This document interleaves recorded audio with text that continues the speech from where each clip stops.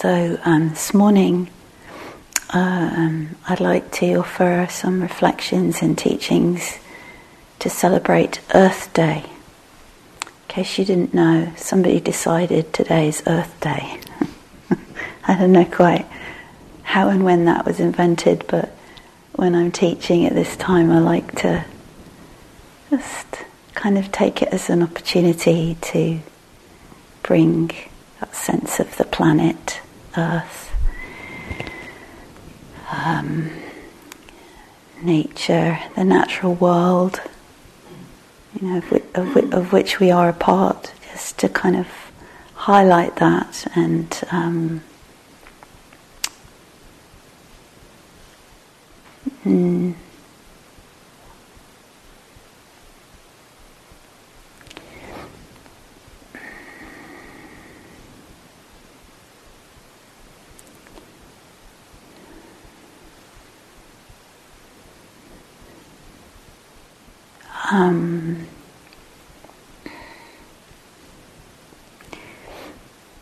so I was walking outside earlier and just feeling the air and smelling the spring kind of smells and listening to the sounds and just feeling my feet on the ground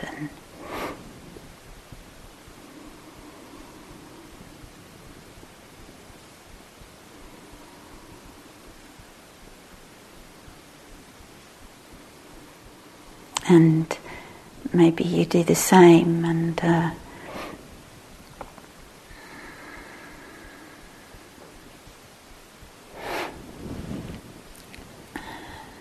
for me often it feels like that's my main sense of kinship and belonging, my true family.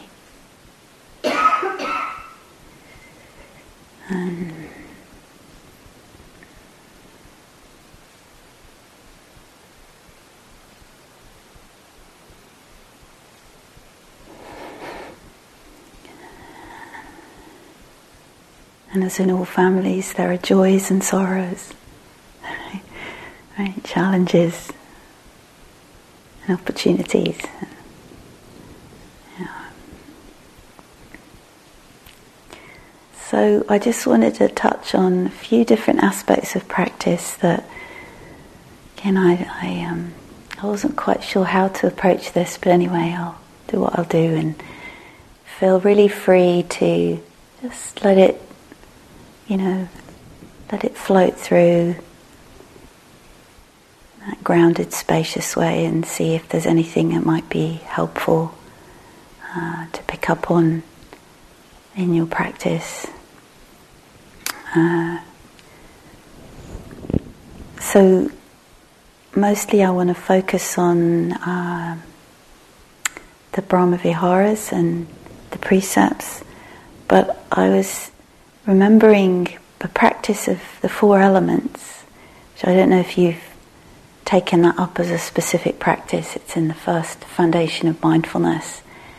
And I've found it to be a very, well, like all practices, has many fruits, but a really wonderful way of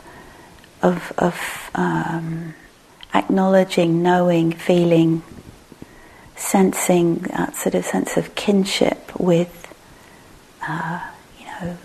with other living beings and plant life and tree life. So sometimes I do this practice where I go through the elements, earth element, and it's like earth element here, this body,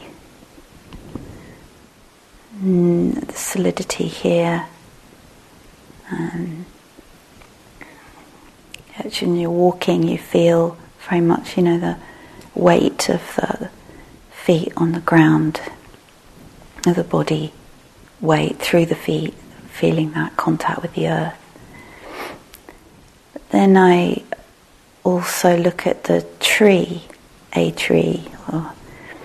and feel like see or sense what I can of the four elements in the tree. So earth element, same here, same there. And the same with fire, with warmth, get that aliveness here, there. And water and air. And the way I feel like we're very similar, the tree and I. We even have limbs, and not so different. So just a simple practice, just one way of connecting, feeling our sense of kinship. And for me, deep belonging, a sense of this body comes from the earth and it goes back to the earth. And I find that actually very kind of reassuring on one level.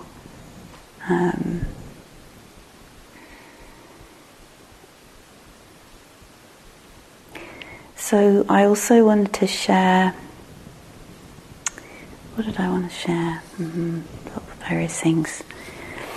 I was thinking about the ethical part of our practice and how woven it is into the Eightfold Path so deeply.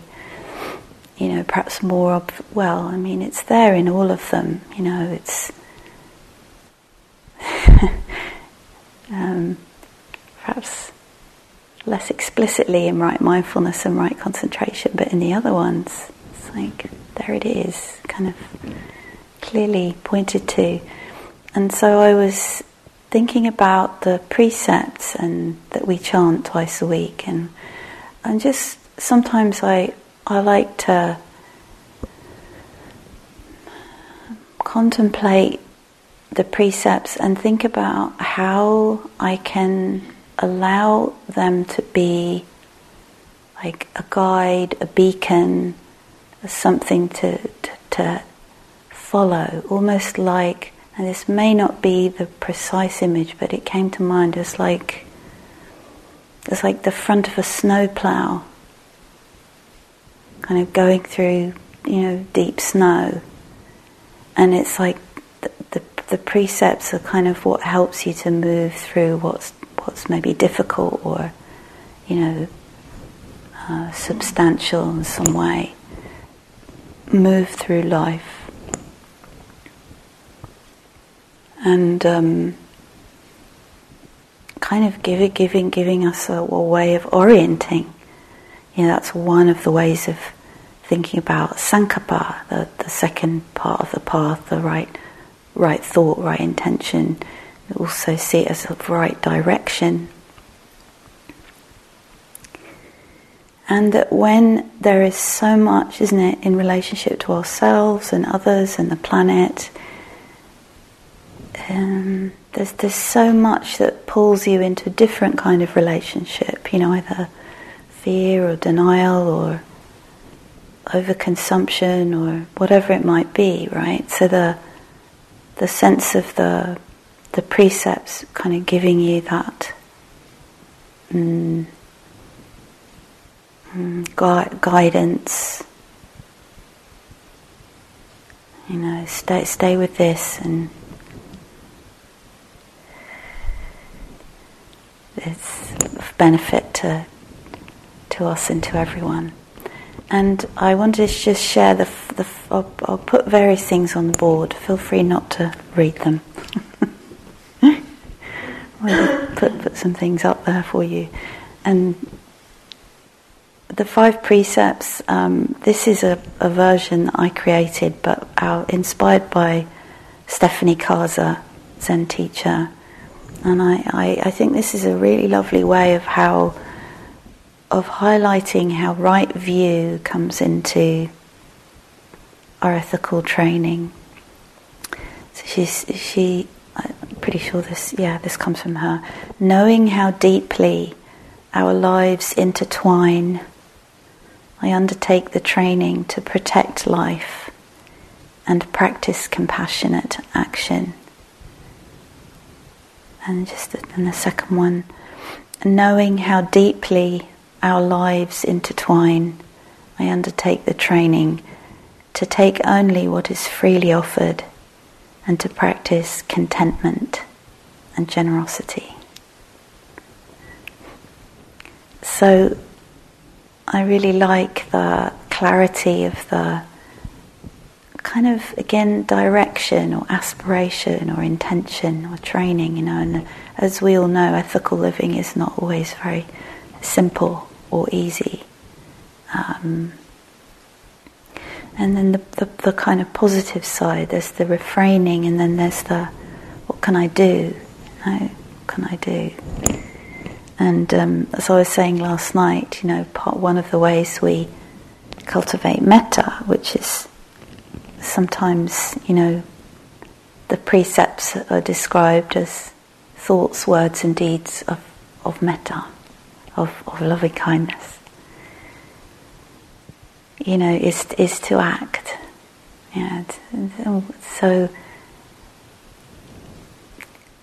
So with all this, I think, and perhaps particularly in relationship to the planet, or it's different for different ones of us. I know for some of us, the contemplating or hearing about the plight of the planet and the degradation of the natural world and the habitat of many creatures and of much of humanity is just deeply, deeply disturbing and difficult to encounter and difficult to relate to.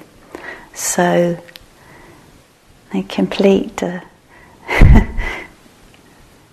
three offerings focusing on the Brahma Viharas, which is sort of my answer to everything. If in doubt, practice the Brahma Viharas. So it's like, and we're all doing this in our practice all the time in a way, aren't we, of feeling really grumpy or frightened or whatever it might be, and then what's a skillful way of understanding, relating to this? So this is very much part of that practice, but just for this morning, just relating to the earth or the natural world, or however you want to describe that, or just life, life in its totality, in its many, many forms. So this is hot off the press, so I don't feel like it's completed yet. It was sort of shaping as I was preparing for this reflection. So again, hopefully encouraging that sort of reflection and sensitivity and kind of creativity to finding ways, like I was describing last night, just walking on the earth and thinking, hello dear, thank you, hi, how are you today? Oh, right. I walk in the woods a lot, and it's not like that in words, but it's more like a felt sense of that, some kind of a conversation or being in relationship with, which again I find one of the deepest forms of nourishment, support in my life. But we can be creative and find what helps for you, and whether it's kind of supporting your mind and heart as you contemplate, the difficulties, and it's supporting you to take action, in small ways, from day to day, week to week. What can I do? And I think, I think that both focusing on these sort of positive intentions for how to relate is such a antidote, that's that word again, to the fear and the despond and the despair and the confusions and things. Again, different images, maybe it's like a beacon or a path. There we go, like the Buddha said. Stay on this path. We'll keep coming back to this path. So I'll just share these phrases with you and put them on the board. And may this day be a day where we feel our kinship and belonging, our deep belonging on this earth. And maybe taking some time in your own way to nurture that relationship for both your benefit, the benefit of all beings, the benefit of the earth.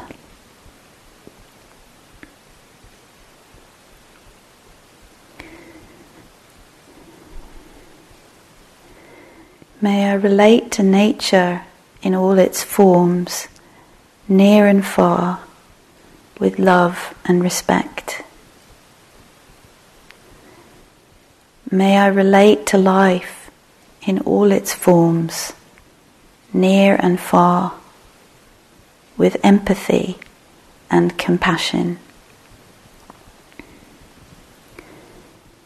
May I relate to the earth in all its forms, near and far, with gratitude and wonder. May I relate to nature in all its forms, near and far, with equanimity and wisdom.